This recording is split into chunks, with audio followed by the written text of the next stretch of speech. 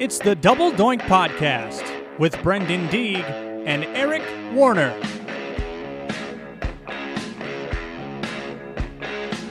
The Double Doink Podcast is an Unwrapped Sports production.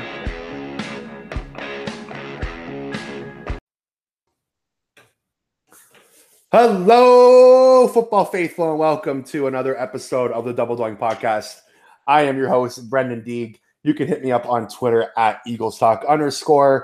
Make sure to hit that subscribe button, subscribe wherever you listen to your podcasts. Help us out here. Give us a rating, a like, and subscribe. Anything that can help us out. So I was, listeners know I was a little angry after day two of the draft. Of course, the Eagles with the controversy pick taking Jalen Hurts. However, I am feeling a little better. Day three did kind of put some happiness into me, if that makes any sense. I was pretty furious, but you know what? Rightly so. I'm still not a big fan of the pick. We're going to jump into that in a bit. No Eric Warner with us today. I do have Thomas Petersen of Philly Sports Network with us today, all the way from Denmark. Thomas, how are you doing today? How's it going? I'm doing great today. I think probably I was a little bit more calm about the whole day two thing. I think that rattled everybody out a little bit. Mm-hmm. But definitely did not see it coming whatsoever. Quite a shock. But I'm glad afterwards. I feel really good about this draft. We'll get a lot more into that. Yeah, for sure. Like I said, I like day one and day three. Just day two just keeps putting a sting on me. Well, we'll see how it goes, right? Like long off season. But before we get into it, tell the listeners a little about yourself. I know you have kind of a unique story getting into the Philadelphia fandom. So kind of let the listeners know a little about yourself. Right. So I'm quite a unique story. Like I never thought I'd be sitting here at all.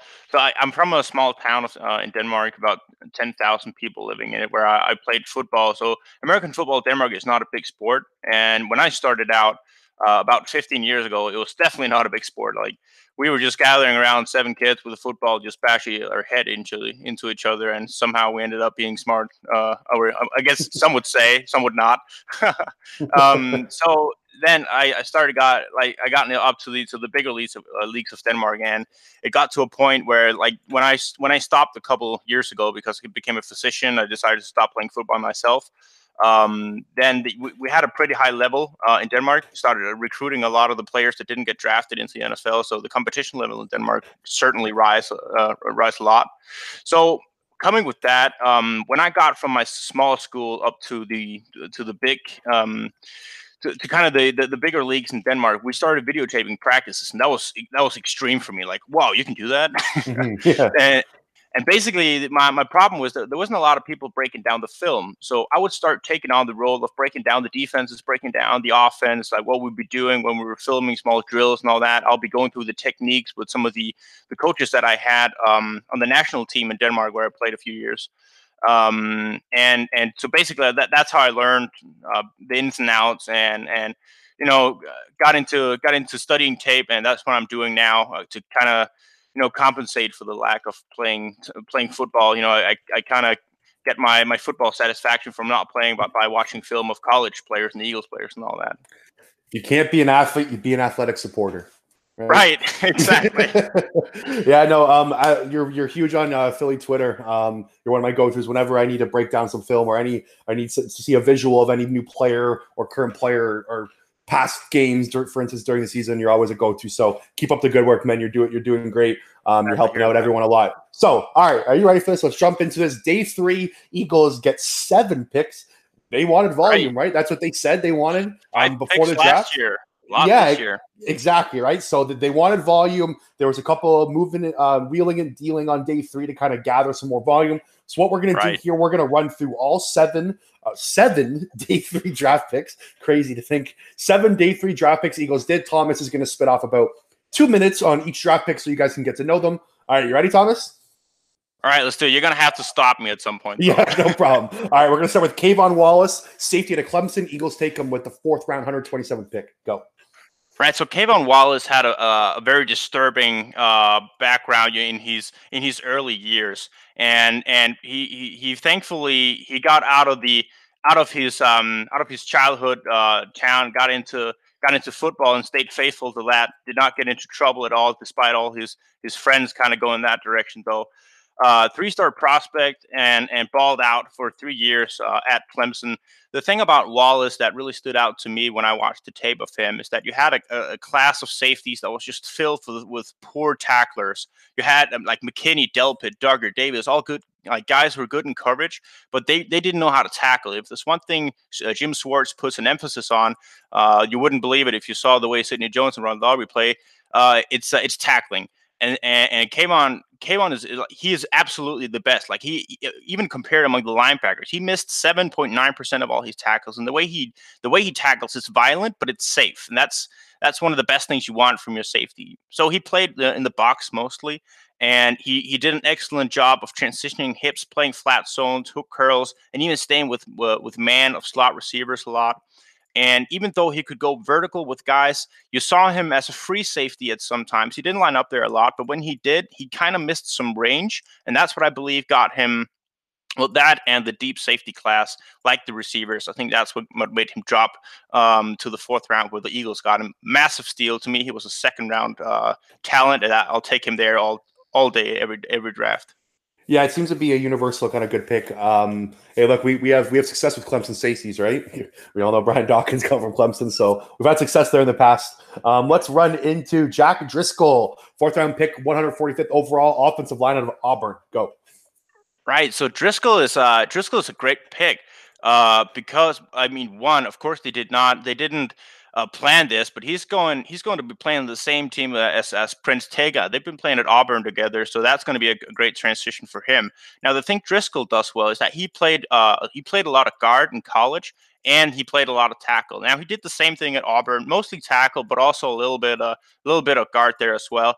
PFF had a great stat on him that he's allowed 4 quarterback hits in 1,700 snaps, and to me that speaks volumes. I mean, you should take PFF with a grain of salt, but it speaks volumes to who he is and what he does well, because to him, athleticism and the ability to get off the line quickly with the first step, carrying a thick base to like when he meets contact in pass protection, he really delivers power. And he's been consistently great towards against pass.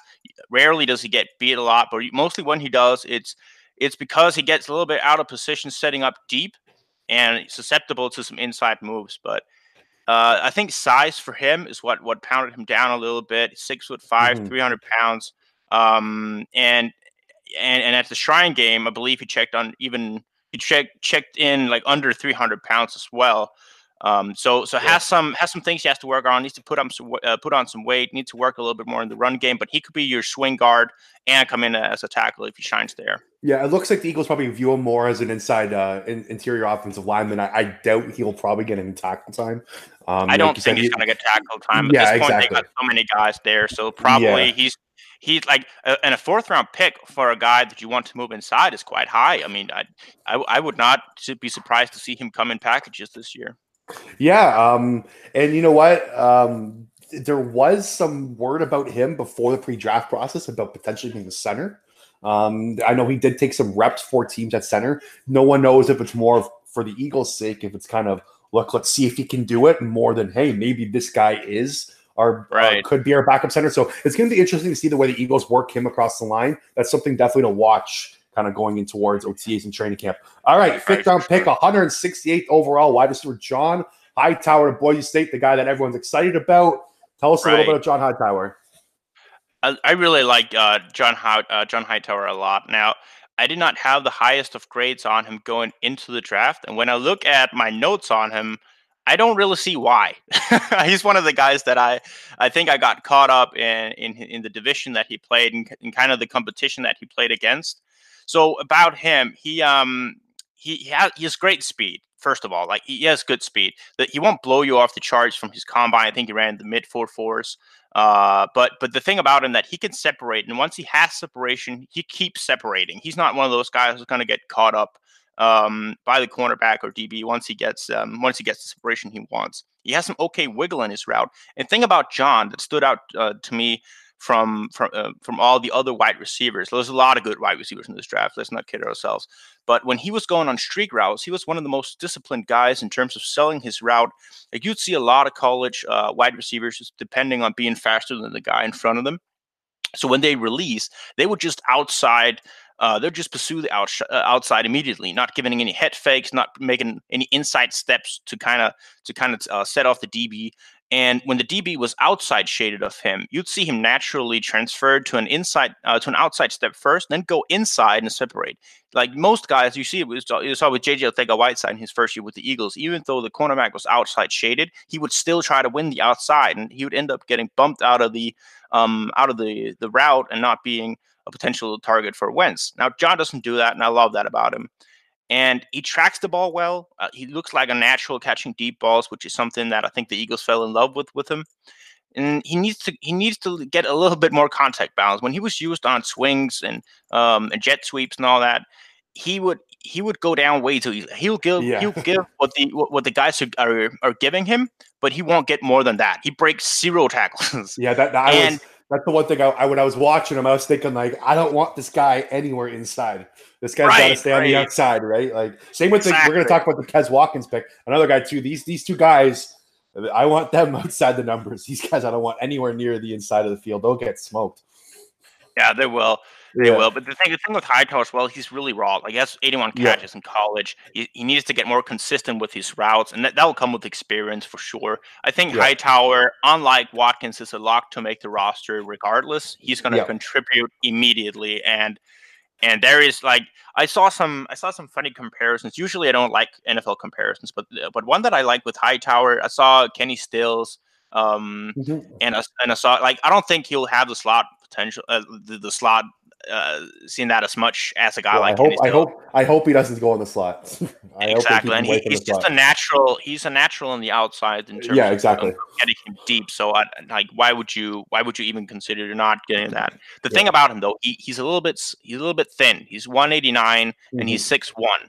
I mean, could put on a little bit of muscle just to not get taken out of his routes as much when he's going up against physical cornerbacks. So we'll talk to him in a little bit when we kind of break down the depth chart. I have a couple words on the wide receiver core. So let's jump into pick 6. We're going to the 6th round now. Pick 196, linebacker Sean Bradley from the Cherry and the White, Temple University, Philadelphia's own. Tell us a little about Sean Bradley. All right, so far I've sounded pretty optimistic about the guys that I've gone through. I'd say, right? Would you say? I'd say that. Yeah, you have. No, yeah. Right, I knew this was coming too because I'm not a Sean Bradley guy. I'm not a huge fan of this pick, so it breaks with Sean Bradley. That's where I can't put my straight optimistic face on anymore. I had a chat with an Eagles fan sometime when I was going through linebackers in the pre-draft process, and I said, "Who do you guys want me to look at?" He said, "Sean Bradley," and I was like, "Who?"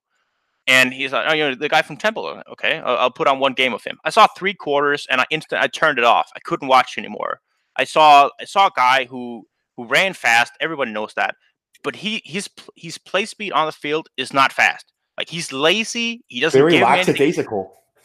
Right, and it's I don't know if it's a processing issue. I don't know if it's because he sees something and he doesn't believe it and he hesitates, and so he doesn't really explode to the ball carrier or whatever it is.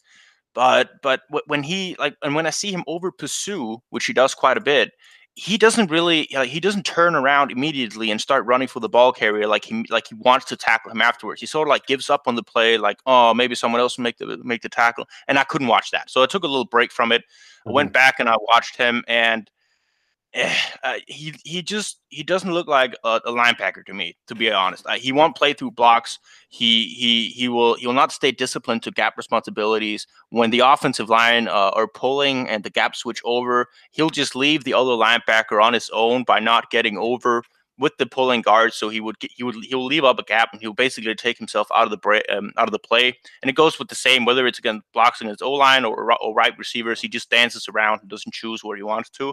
His awareness on the field in general is poor. He doesn't really use his hands that much, and I mean he tackles well. Mostly when it's inside the tackles. Once he gets outside the tackles, it's not as pretty. But I guess the thing about him is that he's an athlete, and the Eagles drafted for speed, and he has that. And let's be honest, I mean, he was a 6th-round pick, right? I believe, Yeah. if I remember. You know what? Right. If you look, I've always kind of said when you get to the later rounds, you always want to kind of like swing for speed or something. Right, exactly. Like something like one trait that pops off the field, that pops off the tape, right? So you don't want to go after like an okay guy everywhere. Like if the guy's really fast and he's in the 6th round, by all means, take a swing here. But I agree with you. I jumped into some of this tape last night, and I was looking, and I'm just there's nothing there. I don't see if he's going on the field for the Philadelphia Eagles next year. There's a problem. Exactly. I'm proud of you. Exactly the same. Or I'm proud of me. Someone did their job. We're agreeing. we're on the same page here. All right, let's jump into pick number 200, 6th round, Kes Watkins out of Southern Mississippi. Another fast. Everyone here they drafted fast, but another fast wide receiver. Exactly. Tell us a little about Kes Watkins. So Kes Watkins, another skinny guy, another small school guy as well, I believe, right? Southern Miss, That's not that big, right? Yep. Southern so I'm not the football conferences. I'm still getting into the hang of it. I'm starting to get in the bigger conferences then, but I'm working on the smaller ones where they're actually. So he's lightning fast. He's one of the fastest guys. When you get him in open field, he'll make people pay. Like he'll burn some people. And like 50-50 situations when like as soon as they get downfield and you have to go up and grab a ball, he'll position himself well. He'll use his body to shield off defenders pretty good. There was a guy that I really was down on. Colin Johnson of Texas, right? Big guy, extremely big. You would look at Colin Johnson and think, wow, that guy's going to shield some people off. Mm-hmm. Exactly the opposite. Kes Watkins to me is better at shielding a ball than a guy like Colin Johnson, and speaks of volumes for guys that's 6 foot and 180 something. But he has a long way to go. He's not big. He'll get thrown around by physical cornerbacks, and I think with guys of Watkins' size, when they're playing in the smaller conferences where people are so afraid of speed that they're just in their head, they're just going, I need to predict where this guy's going so I can follow them, instead of playing reactively to them and get their hands on and play physical. I think he dominated that part in college. I'm worried about it when it comes to the NFL. We'll see how it goes for him. I like him to be a little bit more quick, a little bit more twitchy. His routes are not that great, but he's exciting. He's fast. He's got a long way to go. Yeah, he's definitely destined for the practice squad. I don't see him making the roster. But hey, you know what? The Eagles definitely wanted speed on the outside, and I think he was in the 98th percentile of the 40-yard dash. So you know what? It's almost like they just went like even with the Sean Bradley pick. It's almost like Howie Roseman and company. He's kind of looked at the 40-yard dash times in the athletic testing for a lot of these guys. Like, you know what? Like, they're all in like the 95th percentile of 40-yard dash for their position. So it's pretty something. Does he want to play, and is he fast? Or is the piece of paper. You saw the piece of paper, right? Is he healthy? Can he run? And what was it? Is he healthy? Can he run? And does he want to play football or something? Right, like exactly. And that's a question. He definitely does. That's a question I want to ask you about the piece of paper. We'll jump into that right after this. Let's finish off the speed round here. We're going 6th round, pick 210. I'm not even going to try to pronounce the last name. Let's go with Prince Tega, offensive tackle out of Auburn. Winogo. Winogo. This is a guy that I know that shouldn't have been there. I think there was some sort of medical red flag is the reason he fell all the way to 6th round. But tell us a little about Prince. So when they drafted Prince, I was a little bit kind of like with the Hurts thing. I was annoyed by the way they drafted in the 6th round. I wanted Prince to be the first guy, and I wanted Bradley to be the last guy, and then Watkins in between. Because they could just watch this guy fall and fall and fall is unbelievable to me. So we talked about Driscoll. He played guard and he played tackle. A little bit of center you heard there. Prince played left and right tackle. So he's got versatility in his own, in the sense that he can hold down both sides of the offensive line. That's something that's huge, considering Dillard sucks at right tackle and Lane Johnson probably sucks at left tackle relative to what he does at right tackle. So getting a left tackle in the 6th round just doesn't happen. You know what I mean? Like, these guys are always gone before. There was a little bit of concern about his, I think it was a knee, and then I looked it up and it was a meniscus. Kind of like with Judy, that he had arthroscopic knee surgery at some point, and it was for a meniscus. And generally, when I'm talking about 22-year-old players who has meniscus surgery and they play an entire season afterwards, I'm not worried about it. So for me, that red flag is probably a little bit overblown. We'll see. Maybe he doesn't line up at all anytime. Then it's just a 6th-round pick out the window, but that's how it is. So Prince is long as hell. He's 6'7". He's got incredible long arms, and he uses the arms well when taking on bull rushes. Something that we know Dillard has to learn a little bit more. So Prince will get his hands on a defensive lineman quick and kind of stall the momentum before they actually hit him with power. Kind of like holding his ground a little bit up that way, and that is something he needs to do when he's that long, because obviously you're not going to play with the same leverage. But he plays a little bit. He plays squatty, so that's good for him. Now he needs to work on his get off in the run game. Like he barely moves a lot when he's getting off the first step. So again, you're getting a pass protection guy. Allowed 1 sack and about 850 pass snaps in the past 2 years. I really like Prince. I saw his tape against Kalong Shishong, or whatever his name is. I think Kalavon Chason. Right. So I think that's harder than Monogo. Yeah. Yeah. And he held his own pretty well. Saw a little bit about Anfernee Jennings from Alabama, who's drafted by the Patriots, and he gave him some trouble a little bit with inside moves, because Prince sets up he sets up deep fast, because he wants to get the edge faster than anyone else. But I believe in Prince. I think that he's going to stay on the team, and I think he instantly, looking at the roster, I think instantly he becomes one of the first swing tackles on the team. It's interesting. I have him kind of destined for a phantom IR. You know what I mean? Like kind of like what they did with Mailata for sure. Could be an option, depending on how big they are on guys like Mailata. Yeah, I like this Prince pick. This is probably my second favorite pick of day 3. Look, like I said, whenever you can get a tackle in the 6th round, like a left tackle potential starter there. Like he's probably not going to pan out, right? Like 6th round, day 3 picks never. Like the odds are you're not going to pan out, but like I said, at least not right away, right? Exactly. You always want to take big swings late in the draft, and that's the way the Eagles did it. And I'm happy with the Prince pick. I thought it was a great pick. All right, let's finish off quickly. Right, because it's quick. Any guy who's been playing in the SEC at the level that he has, I'm be willing to give that guy a shot. Exactly. All right, so let's finish off quickly before we jump into kind of the bigger scheme of things. 7th round pick 233, linebacker Casey Toohill from Stanford. Tell us quickly about Casey Toohill. So when the Eagles drafted him, I immediately went Casey Toohill, because I did not see a lot of this guy prior to the draft, and I'm still to get on him a little bit. But I saw some of his tape. Once again, really raw athlete, but put an exclamation mark after the athlete bit. Like he's got 92nd percentile broad jump, 91st percentile vertical jump, 93rd height, and he's got a pretty respectable 40-yard dash. Arm length is fine, so he's got all the tools there. He's raw as they get in terms of pass rushing, and he's a guy who tested very well. Like if you look at his testing number, he tested better than Chase Young did. Right.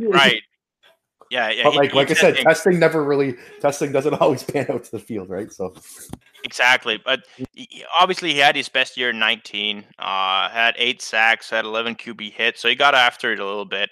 He has a lot of things that he needs to work on. His hand coordination when he's getting to the edge is not really that great. He doesn't he's a little bit slow in the run game. You watch him rush the pass. You see him go against an offensive lineman, you just think, what is your plan, man?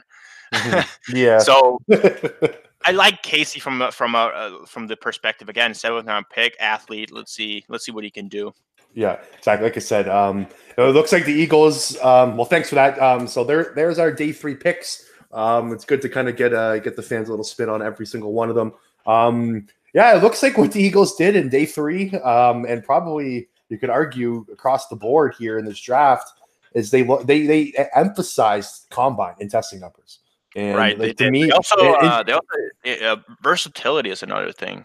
yeah, like a lot of these guys, you can move around the field, the positionless player kind of thing. You know, Jim Swartz's defense kind of has that a lot going on with Malcolm Jenkins. Remember, always going to box, stuff like that. So yeah, it looks like the Eagles. And you know what were you really going to do if you think about it? Right, these guys weren't able to. You weren't able to have a lot of pro days. You weren't able to get your hands on a lot of these guys in person, right? So there wasn't too much to go off of. Right, like it's like I don't mind the way I like the speed theme. Like if you're gonna go for a theme in the draft, I like speed. Like this is exactly what the Eagles needed, right? Like this is guys that are athletic, guys that can move. Like I'm happy with it in general. In the way the Eagles draft went all around, I'm happy. However, let's move into day 2 of this draft because I know that's a hot topic. Eagles take quarterback Jalen Hurts with the second. Oh, you're going to jump right into it. You're not going to start out slow with Davion Taylor. You're going to jump right into it. We're going right into Jalen Hurts here, man. I got to talk about it. I want your opinion. I want your reaction because I blew a casket on my podcast the next day. I was so upset. I was so furious. I've obviously calmed down. However, the pick to me, I still cannot stand it. I think it was probably I've been following this team for a very long time, and it's possibly the worst draft pick in recent memory. Maybe Danny Watkins, the firefighter we took 10 years ago, maybe that's up there. But like, I just think it was such a missed opportunity to get a day 1 starter, right? Like if you take a look at this draft class, and I'll just bring it up now, who's stepping in day 1 and playing? Jalen Reagor, and that's probably it, right? Like what's your opinion? What was your reaction to the Jalen Hurts draft pick? Disbelief at first. First I thought it was I actually thought it was a joke. I thought it was fake too. I thought it was fake too when I saw it on Twitter at the beginning. I thought it was fake. Because that would, I don't know why I thought that would make sense, but I was I really thought it was a joke, and I didn't believe anything. I turned off Twitter, and then I just started watching the draft because it was obvious a little bit behind what everything that came out on Twitter. And then as soon as they said it, I was like, damn, I guess they just did that. And then I just started to think, like, how would this make sense in any form or fashion? And I think I was. You have a theory? I would love to hear a theory. Can you tell me what? Can you give me some sort of theory why this makes sense? I'd love to give I got nothing. I got nothing here. Yeah, because I'd love to give you my theory, but first I'd like to know why. I'd like to hear from your perspective why you think it was as bad as it was. So you mentioned missed opportunity. Like there was so much talent left on the board. You had A.J. Epinenza sitting there. You had guys like Jeremy Chin sitting there. Like the problem, like the way I look at the Philadelphia Eagles, the way they've kind of attacked the draft class the past couple of years, like if you take a look back, they're always taking guys that are 100% not able to start that year. Like let's take a look. Sidney Jones drafted in the second round, right? Mm-hmm. We 100% knew he had the torn ACL, or Achilles injury. My apologies. He was not stepping on the field the next year to be a starter. The Andre Dillard pick. We took Andre Dillard in the first round. He was 100% not stepping on the field the next year to be started because we had Jason Peters. And then again, we do it again. Jalen Hurts. Same with the Thega Whiteside. There you go. Like it's classic example. Like, you know what? That's usually fine. You don't go into the draft picking for the next year, right? That's the wrong way to look at it. You always want to build for the future. I get it. That's usually okay. But not this team. Like, not right now. This team needs guys that can step in day 1. Like, there's a lot of playing time, in my opinion, up for grabs right now. Like, are you saying the Eagles are a win now team? Exactly. Yeah. Well, we are, aren't we? Right. All right. I'd love to get back to that. So remember that. Yeah. Okay. Okay. Yeah. So like, if you take, like, I think there's so much playing time up for grabs on this roster, and rightfully so. Like, cornerback, if the Eagles took I know there wasn't a lot of cornerbacks left. Christian Fulton, I think, was still left at pick 53. Right. They could have taken him. I wasn't huge on him, but let's say they take Christian Fulton, for example. He could potentially step in day 1 if he has a good camp, everything pans out, and he could be playing out on the other side of Darius Slay. Because in my opinion, the corner position is completely up in the air. No one knows who the hell's playing where besides Darius Slay on one side of the ball. That's set in stone. The rest, who knows? Linebacker, right? Like, and this goes to the Davion Taylor thing. Davion Taylor is a great prospect. He we got him at the end of the third round. He's got plenty of upside, but he's very raw. He's not stepping in. He's not stepping in day 1 and playing defense. Like he might be a special teams contributor right out the gate, and he probably should because he's that athletic. But like he's not playing 3 down linebacker for us. And like it just Kayvon Wallace and Jalen Reagor, in my opinion, are the only two guys. Like Kayvon Wallace is maybe 50-50 to be the third safety, if that. So like if you take a look at this team, the only guy that they took to be who's going to step in and be a starter is Jalen Reagor. Like right. I think they're going to have a lot of situational guys. Like Kayvon Wallace is going to see the field. We know that for sure. He's going to get in there with you. Like if they like him a lot and he shows out, and Jim Schwartz loves his young defensive guys. Like we always know that. Exactly. He falls in love a lot, right? And let's be honest, like the guys they have at the position where Kayvon Wallace would be a picture perfect fit is Jalen Mills and Will Parks, and let's see how McLeod plays this year. I'm glad to have McLeod back because it's some familiarity and some veteran leadership there at the back end. But he did not play very well last year. And the guy on the field who has the most range on the Eagles defense, who was the most versatile outside of Rodney McLeod, or maybe even with Rodney McLeod, but just not as good at free safety, is Will Parks. So if you put him back there at some point in the season, then you only have Jalen Mills to really line up at that that box safety, nickel and dime safety out there outside the box. And then you might as well need Kayvon Wallace if he beats out Jalen Mills, which I think is a real possibility. So here's a question for you: do you think that Jalen Mills goes back to the outside? Because I think picking Kayvon Wallace there pretty much says that Jalen Mills will probably go back outside.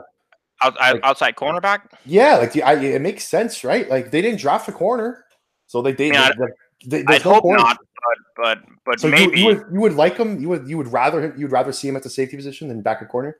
Yes, because he wouldn't have to think about playing deep as much as he would be doing at the box position. Like Jalen Mills has always been a physical guy at the point of press coverage. He's always been a guy who played the best when he could just play underneath and not have to worry about things getting deep. He's one of the best tacklers from the secondary of the Eagles. Like let's give him that at least. He knows how to hit, and he'll throw his body in there. He can take on a block.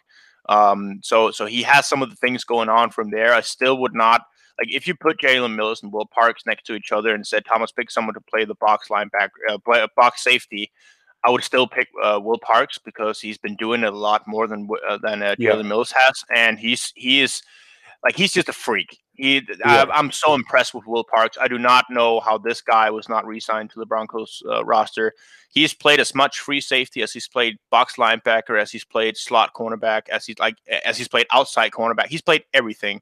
Yeah. And he's not been horrible on any of them, and he's been really good. Like even he played Mike linebacker against the Browns one game, and he obliterated A-gaps. I have not seen anything like it.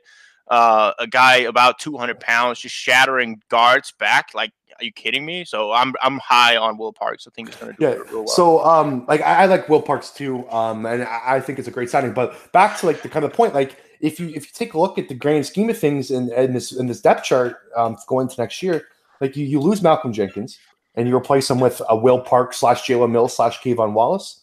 Right. Like, to me, you lose there.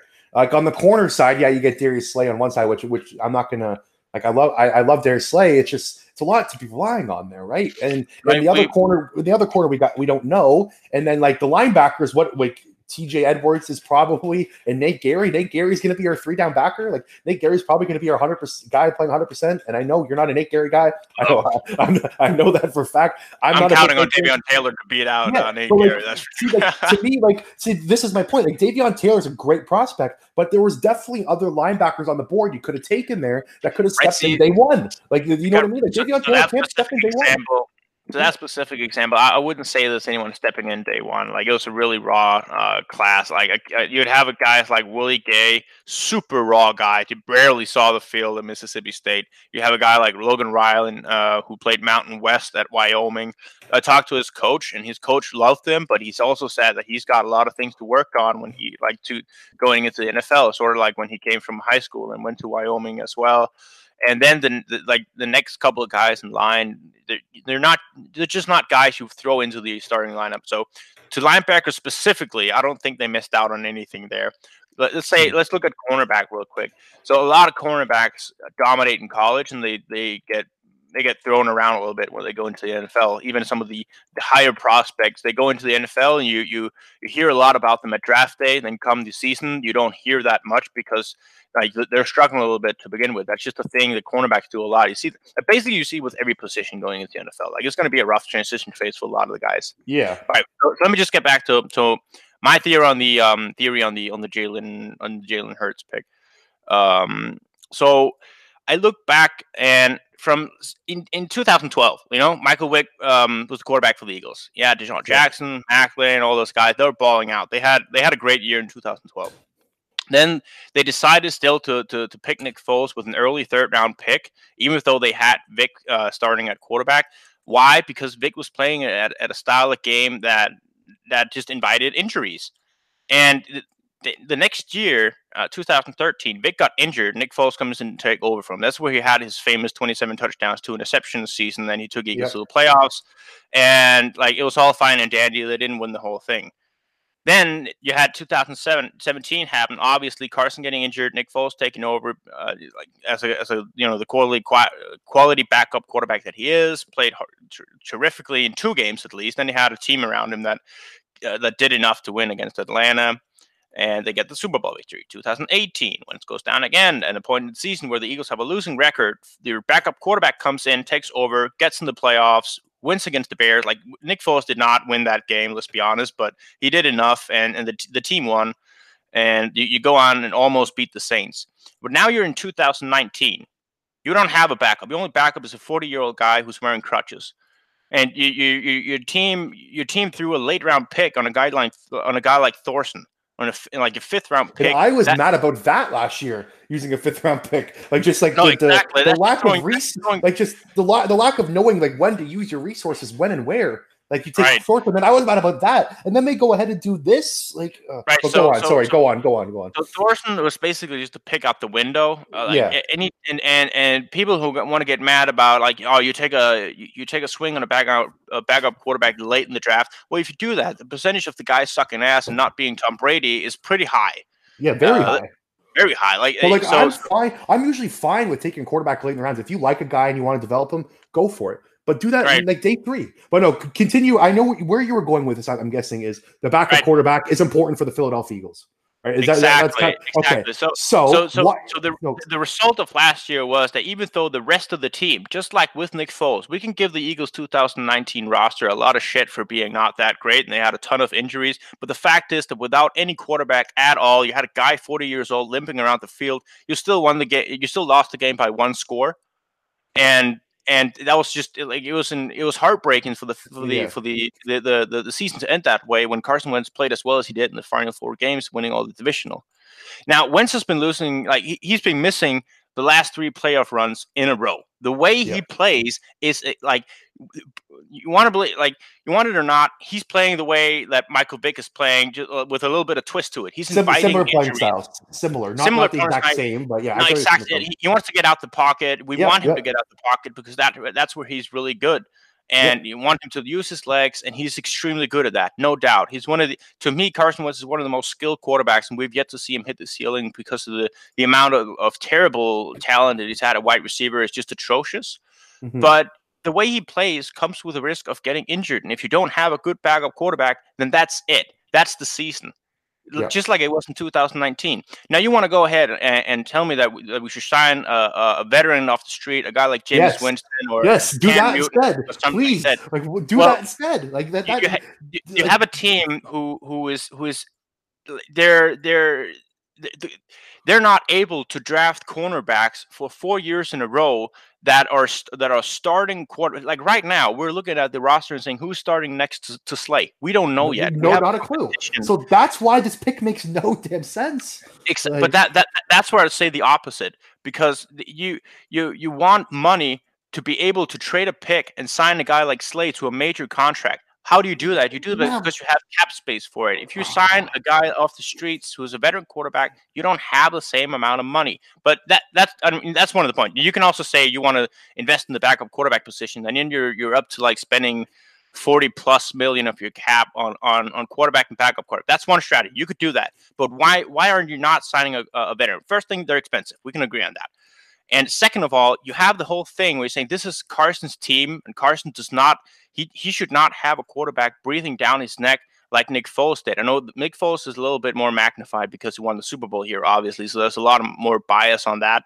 But having a guy like Jameis Winston, who's been starting for the Buccaneers for 4 years, 5 years, I don't know how long it was, He's been a starting quarterback for the entire career. He's just waiting for Carson to get injured so he can get back there and be a starting quarterback because he knows exactly what he's doing. He's been doing it for a long time. In his mind, he's the starter. No one's going to tell him what to do. And 3, there's a reason a guy like Jameis Winston is available. Like the dude threw 30-30. That is, and I know he had eye surgery and he's going to blame it on that. But yeah. I mean, that's just, it may not be the biggest thing, but it's just another thing to me. 4, they have 0 trade value. Guys know who they are. They're expensive. They're not guys that anyone's going to go out and say, oh, he played well for the Eagles. We're going to trade a second or first round pick for him. It doesn't work that way. Eagles flipped a first round and a potential second round pick for a guy like Sam Bradford because he played like shit. But that was Viking stupidity, right? But take a guy like Hurts, put him in a couple of preseason games where he balls out with some of the speedy wide receivers that we just. But is he going to ball out? Like, right? That's the problem. I'm not. That's big a risk. It's a risk. Yeah, like Jalen Hurts is not like he's not the next. It's like Joe Montana walking in the door. Jalen Hurts will be a below average backup next year, probably even less than that. He's such a project. That's the one thing. Sorry for cutting you off, but that's the one thing that's frustrating me about this is everyone's like, we have to get a good backup quarterback. We have to get a good backup quarterback. Jalen Hurts is not a good backup quarterback. Man, right out the gate, he's the exact same as every other rookie we talked about just before. Like every rookie coming into the league are going to struggle. That's just the way it is. But having a guy who's a second round talent being drafted in the second round, I'm very credible. Like, is he a second round talent? Every guy. Then why didn't New England take him? Like New England was right ahead of us. They should have taken him. No other quarterback was taken in the second round except for Jalen Hurts. Like, are you 100% sure that Jalen Hurts wasn't going to be there at 103? No, I mean I'm 100% sure he wasn't going to be there 103. Definitely. So I don't do a lot of quarterback scouting myself because I've never played quarterback and I'm not that good at it. So I rely on other guys to do that, and I rely on guys like Mark Schofield, who does the quarterback Sco show with Bleeding Green Nation. He's I really love his way of evaluating quarterbacks. It goes at a level that I would never ever be able to compete with. And he said Jalen Hurts is a second round talent, gotten drafted in the second round. So he says that, I'm down. That's fine for me.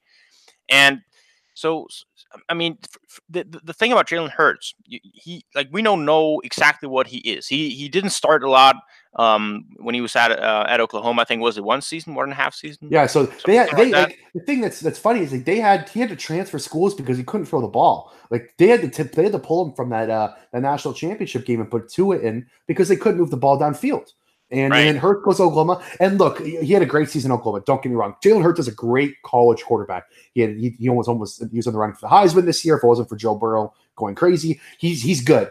But if you look at the Oklahoma quarterbacks, look who the past 2 first-round picks have been.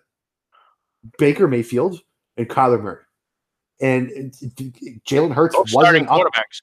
Exactly. In the Oklahoma system, right? Oklahoma system will ignite quarterbacks, clearly, right? If you're quarterback in Oklahoma, your numbers are going to be drastically inflated. And that's just fact. So Jalen Hurts is drastically worse.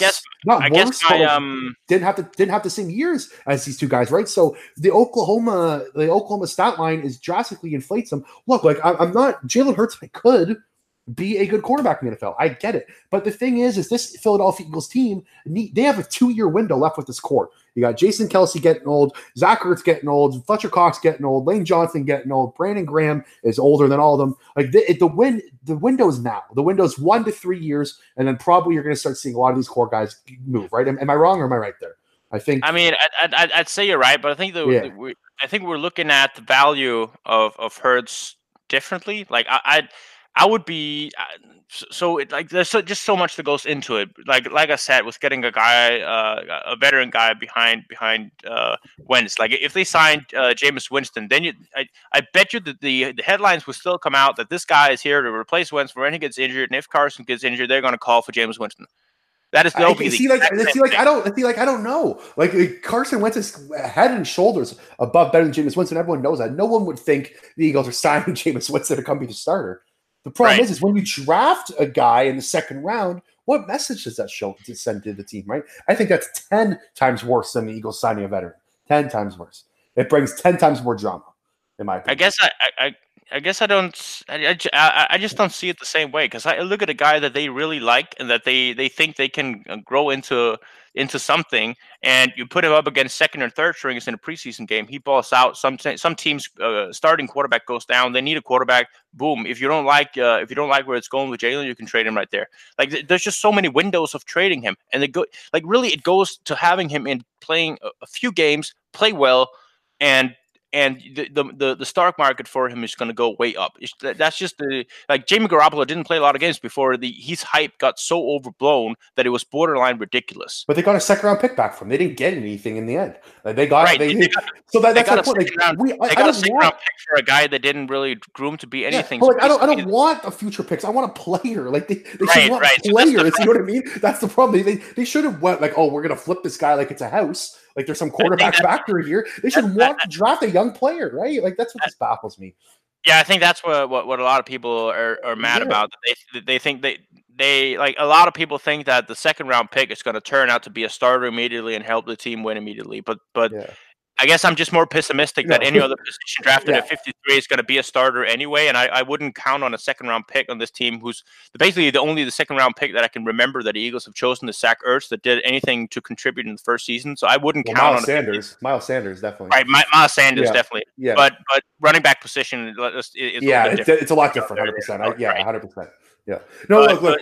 I get where you're coming from. I do. I get the whole needing a backup. I'm all for the Eagles getting a good backup for Carson Wentz. Like I'm all in. We've all seen it. They need a good backup quarterback with this guy, with Carson Wentz as your number one guy. And you know what? That's fine if you want to go invest in a starting quarterback, but go pay the money. You know what I mean? Don't waste a second round talent like these. Like it's just. I also don't think that. I don't think that Jalen Hurts as a second round pick in terms of getting a quarterback is in the same useless magnitude that a lot of people say. Like we've seen in the NFL that athletic players, regardless of position, can be used in packages and used effectively. I just saw a little bit of Jalen Hurts. Saw one game, maybe two games of him. When he runs the ball, he's athletic. Like he's a freak athlete. He is like he's cool. Yeah, exactly. No doubt about it. He can succeed in the NFL as an athlete. No doubt about it. I can guarantee you the first play we see from the Eagles where you have Carson Wentz and Jalen Hurts in the field at the same time. Carson throws the ball to Jalen. He scores a touchdown. Everybody's going to forget that he was a second-round pick and that they didn't select some cornerback from LSU who's probably not going to be starting in his first season in the NFL anyway. And you're going to see Jalen Hurts running around, making highlight plays, and that's going to get blown up in the media. And suddenly he's got more value than he would actually be worth. Because like you said, he's a project at quarterback, but he's an athletic project that you can put a lot of tape on. You can put a lot of tape out and you can put a lot of highlights out on him because he's a guy who can do more than just throw the football. So even though he doesn't play quarterback, his stock is going to be rising the minute that he starts making plays on the field. And I think with Hurts, there's a lot more chances of him making plays on the field early than you would of a guy, say, Eason or Fromm or any of the other guys. Oh yeah, no, for sure. Hurts definitely had the most upside there. You know what? Right. Look, you're convincing me here a little bit. Like I was so furious the day after, and like I've obviously calmed down. It just to me like it just seems like such a missed opportunity. And to get talent on the board, like look, you could H.A. Epinenza would have been perfect for this D-line rotation, right? To me, there was just so much playing time up for grabs on this roster right now. I hated the pick as well because there was a lot of guys that I liked, but when I look at it afterwards, I also think that we have a tendency to get caught up in the moment of the draft because when the draft is happening, we don't have anything else. Yeah. And when all of these rookies come on the field, we're just the hype around them is just so incredibly low because you have all the other players and suddenly you forget about the rookie. So that's what I'm saying. Like right now, this storyline is going to get blown way out of proportion. But the minute that we have a full team stepping on the field and Hurts catches or runs for his first touchdown, nobody's going to care a single thing about him being selected at 53. Yeah, I agree. Anyways, let's kind of wrap up this draft class here before we go. Yeah, give me like a grade here. Or we could talk about Jalen Reagor first. Quickly. I love the Jalen Reagor pick. You want to go David Taylor real quick? Yeah. Right. So, because I have one nugget on Taylor. Yeah. Maybe it's something that a lot of people know. Like why is Davion Taylor so raw as he is? Is because in high school he went to the Seventh-day Adventist church and he didn't get to play a lot of games. Wasn't he not allowed to play in the darkness or something like that? Right. He wasn't allowed to play in the weekends. For every activity from Friday till Sunday morning, he would have to stay home. So he practiced with the team, but he would not play a lot of games.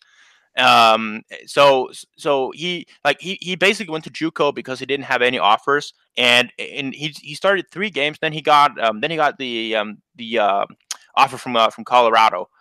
And the one thing that stands out to me about Davion Taylor that I've not seen from any other of these players is the hustle. Like he grinds and he works harder than everybody else, and it shows with when you have a guy with this amount of athleticism. PFF did they had a draft for only what do they call it? They call it athleticism grade analysis draft only. So they just take the athlete score of players and they do a mock draft of that. He was selected with the 31st overall pick based on athleticism. And you combine it with his effort. Like this dude is running 70 yards down the field, down 35-3, and making tackles and running backs who are wide open from him. I love the effort that this guy gives, and I think he's going to be a player for the Eagles in 2 years, and he's going to be a contributor early on special teams in a big way. Yeah, no, I the Davion Taylor pick I do like, and it's cool. I like how you see that nugget out. It is interesting. Like he is very raw. That is the one. That's the one problem, right? Like he's not like asking him to step in week 1 and anchor this defense. Like probably not going to happen. But he's really good man, and that is something Eagles utilize a lot from their outside linebackers. The ability to cover a tight end or a running back, you're golden. If you told me he's a starting linebacker in 2 years, I could see it. Like I'll listen to you. I'll listen to you. He's better than Nate Gary already. Yeah, so exactly. Like I'll listen to you. If you give Davion Taylor 2 years, I'm willing to listen to you and believe you that he could be the starting quarterback in 2 years, starting linebacker in 2 years. But if he fails, I'm going to be so on the line. Yeah. So like it's. Look, I hated day 2. I hated the way day 2 went out. But anyways, let's talk about Jalen Reagor before we go quickly. Jalen Reagor, Eagles take him first round. Were you happy with it? Did you want Jefferson? Like, what was kind of your? What did you feel leaving day 1? I hated day 1 more than I hated day 2. Oh, wow! I had grown myself so hard in love with CeeDee Lamb and Jerry Jeudy that I could cry myself to sleep that the Eagles didn't trade up to get him. Now, obviously, the price was probably more. But like that's the problem. Like, that's sorry for interrupting here, but like think about this: would you take CeeDee Lamb or Jalen Reagor and Jalen Hurts? CeeDee Lamb, probably, right? I'll take Jalen Reagor and Jalen Hurts over. Oh wow! Okay. But that is simply from the fact that I think CeeDee Lamb is one of the players you fall in love with so much from the college tape, and then when he goes to the NFL, there's a real chance that he's average, just a little bit above average. But I love CeeDee Lamb, so obviously. But I think Jalen Reagor has grown on me a little bit more too, and I'm starting to buy into the whole thought that Jalen Reagor was higher on the Eagles board than CeeDee Lamb. Well, obviously, what we get fed up by mock drafts and rankings from quote unquote experts, and we develop our own opinions from watching tape and all that. The fact is, the Eagles' offense in 2019 was one of the worst offensive I've seen in terms of speed. Like they were so boring, they were so stacked. Yep. It seemed like every time they scored a touchdown, it would be a 10, 11, 12, 13 play drive, and it would take a couple of penalties against the defense to even keep the chains moving. And then you bring in this guy who on 52 of his completions in college were a play of 15 yards or more. And he has legit breakaway speed. That is, he's an athlete beyond measure. And he has good release and acceleration. He's dangerous after the catch. He needs to work a lot more on getting off press because it hindered his ability to run his routes precisely. And that's why I think in the beginning of his career, he's going to be lying as an off receiver to begin with, so he won't face the pressure immediately, or he won't face press immediately. But the thing with Reagor is there's so many ways to scheme him into being a weapon for the offense, and he will make people miss, and he will make them pay. And that is just the thing with him. And And everybody's seen the stats by now that only 30.7% of his targets were deemed accurate. That is just it's just absurd. Like Yeah.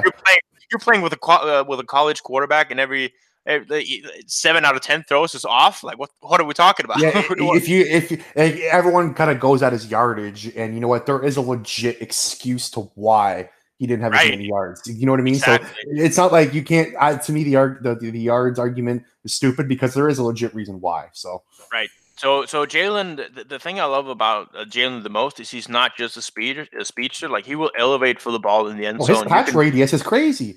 It's incredible. You can legit just throw a lot ball up there and count on him to get it. Now he has some ugly concentration jobs, sort of the similar we saw with KJ Hamler. It was worse in 2019. It was not that bad in 2018. And I think that the thing that I buy a little bit into the thing that he was thinking about making plays before even catching the ball, because he knew that he had to catch it to make something happen in the offense that he was playing in. So I think that's a legit thing with him. But overall, he needs to work a little bit more on his routes. He's a dynamic player. He gives the offense exactly what they needed last year, and he will be one of the guys that you can put in there and contribute immediately and grow with Wentz. And that's basically what we wanted from our wide receiver in this draft. Yeah, I agree. I liked, I loved Jalen Reagor. Like January when I was starting to watch these guys, I had an eye out for him. I even tweeted out about a week before the draft. I'm pretty sure, like, if I was a betting man, the Eagles are sticking at 21, and they're probably taking Jalen Reagor because he's probably I didn't think Justin Jefferson would be there. So I assumed that Reagor was going to be picked at 21. Right.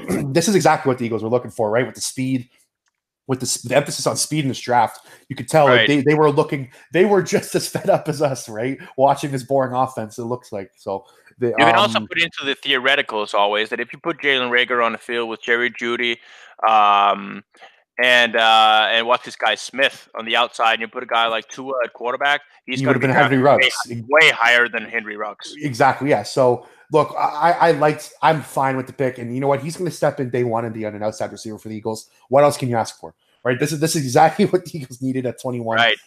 So add a supporting cast like Marquise Goodwin and Deshaun Jackson. That guy's going to learn so much. Exactly right. So I'm fine with the pick. I liked it. And then they did what they did on day 2, which ruined my mood. Anyways, let's put a bow before we go. Let's put a bow on this offseason, right? We're pretty much the depth chart. I'm not going to say set. There's always some like little dinky dunk signings and trades, and Howie Roseman's always known for the OTA trade and the training camp trade, right? Where you should always expect something like that. But all in all, in a vacuum, if you were told that this was going to be the draft, these are the guys who are going to sign up for agency, are you happy with what the Eagles have done so far this offseason? Going position by position, I think the Eagles have secured a sufficient starting roster to win the NFC East, and I think they have acquired what I would say a good balance between veterans and rookies that could contribute should things go wrong. And we know the way Eagles injury history has gone throughout the past couple of years, that things will go wrong and they will need guys to step up. And before we look over our shoulders, we'll have Prince starting at a left tackle, or like, what do I know? Yeah. Something's not gonna go right. Somebody's gonna get injured. We know that. People emerge, people demerge, right? Like it happens, exactly. Right? Like, yeah. And I just look at this roster and I look at a position like safety. Now you have guys who can step in with Kayvon Wallace. You have Will Parks who can get in there. You look at defensive line. You still have your starting core in Burnett, Hargrave, I would assume, Cox and Graham. And Josh Sweat took a major step forward. You signed a guy like Hassan Ridgeway. Malik Jackson is still here. Jannard Avery, can't wait to see him in his second year with the team. On the offensive side of things, the running back is set. Quarterback is set. I like the backup quarterback. Let's just go with that. Tight end is one of the best in the league. Wide receiver has so much more speed than it has in a long time. I think they found 2 good guys to be depth guys in Driscoll. Let's see if Prince is also one of the backup guys, or if he gets phantom IR'd.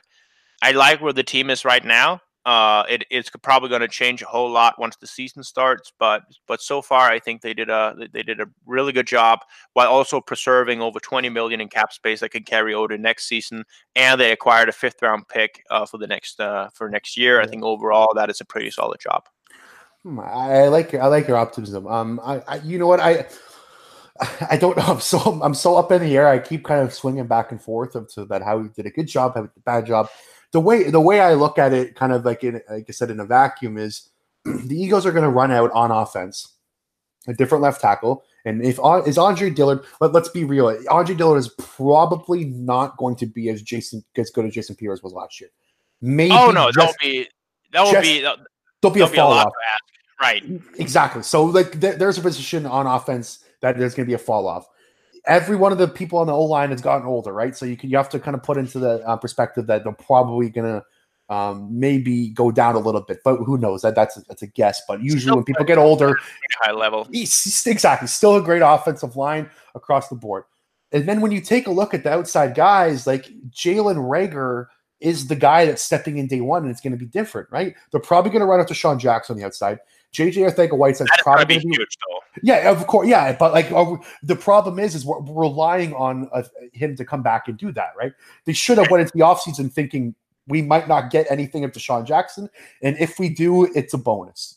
That's not the way they looked at it, and I think that's a mistake. And then you got Jalen Reagor on the outside, and then JJ Arcega-Whiteside and Greg Ward. Say Deshaun Jackson or Alshon Jeffrey. Let's see. Yeah, which I'm assuming.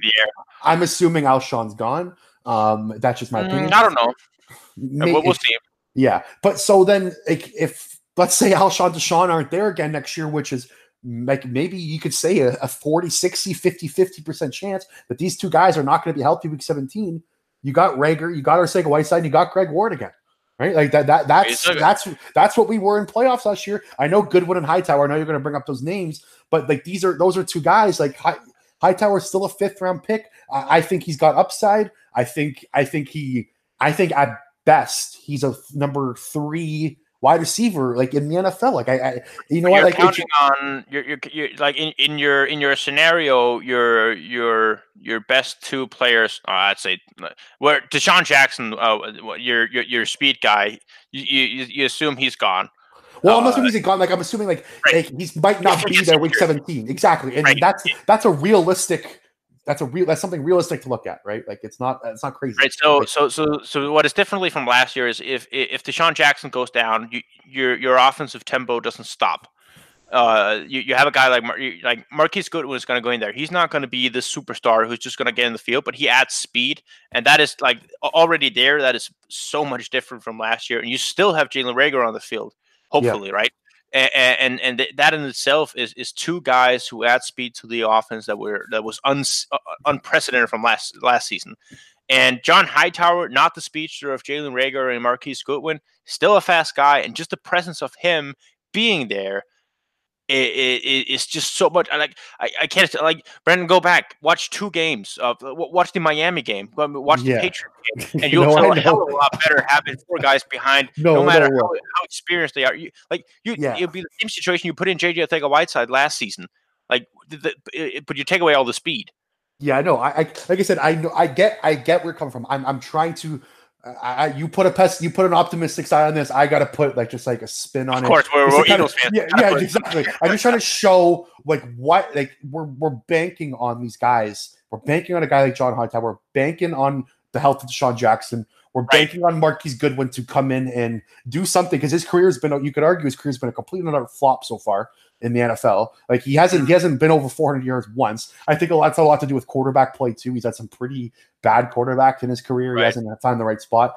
But like again, we're banking on these 50-50s, you could argue, which in my opinion, if I was going into this offseason, if I was Carson Wentz, if I was anyone on the opposite side of the ball, I would have said, let's get our guy. Let's get the CD Lamb potential. Let's get like someone like the DeAndre Hopkins for the Cardinals, what they just did. Like, let's get enough with the question marks, enough with the mediocrity at the position. Let's get the guy, you know what I mean? And that's the way I would have done it. And I don't mind what they've done on the outside. Like I don't. Like I think Rager's going to be exciting. Deshaun Jackson, of course, is going to be exciting. Right? We've seen it firsthand. Like I think there's a lot of potential here. It's just I would rather. I think it's a lot of boom and bust, if that makes sense.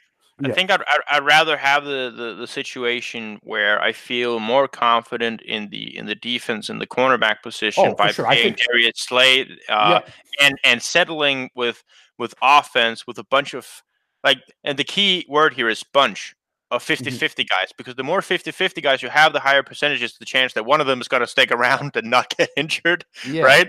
So.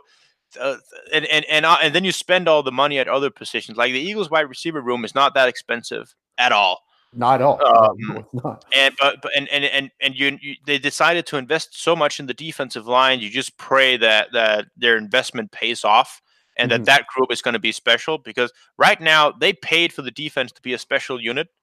They paid all their free agency money. I don't know. I know it wasn't a lot to pay Will Parks and Roby Coleman.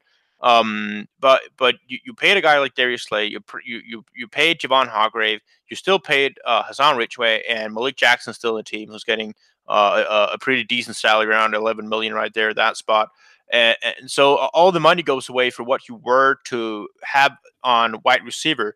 And I think their key principle for wide receiver this season, whether you agree with it or not, I mean, we could debate. I'd also love to go out and get one of those surefire number one guys, but I think the keywords for them were youth and speed. Oh yeah, exactly, and they've shown that this offseason. That's the way they want to infuse youth and speed into this offense, and they've done that. Like, I'm not going to argue. And you know what? That might be. Look, this might be the way to go. This might be what Carson once wanted. Like, we have no idea what was said behind closed doors, right? But my opinion is the quarterback that you just gave almost $130 million, whatever the exact dollar was, should probably have a big say in the front office and what he wants. And you know what? This is maybe exactly what he wanted, just speed on the outside. I don't know. I'm excited. I'm excited to see this offense. They're not going to be boring. I'll tell you that, if they can stay healthy.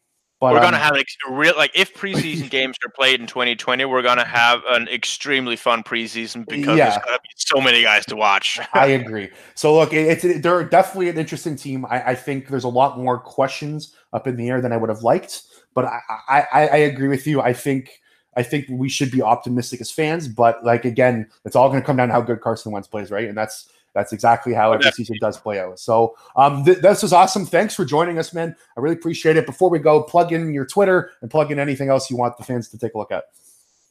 Right. Yep. So I'm on Twitter at ThomasRP93. And I was told to make a YouTube channel by people because they didn't want to scroll through my profile to find the videos that I do. And that YouTube channel is called Breaking the Birds. It's a pinned tweet on my Twitter as well. You're gonna find some stuff about draft picks if you want to go back and look at some who was drafted by other teams. I don't know why I would do that, but I guess it's up to people. And there's some breakdown from Eagles in 2019 and some of the Eagles. It's more in depth on the guys the Eagles signed. Davion Taylor, I have 3 breakdowns on right now from games that I could find. Have an upcoming interview with Davion Taylor where I'm going to be sitting and watching some tape with him and talking about his expectations for the upcoming season and how it is to be a Philadelphia Eagle. So stay tuned for that. And I think that's it. Awesome. Well, everyone check out his Twitter and check out his work. Thomas does great work. Anyways, thank you for listening. Again, make sure to hit that subscribe button. Make sure to give us a like. Make sure to listen to all our episodes. Help us out here, and we will talk to you in a couple of days.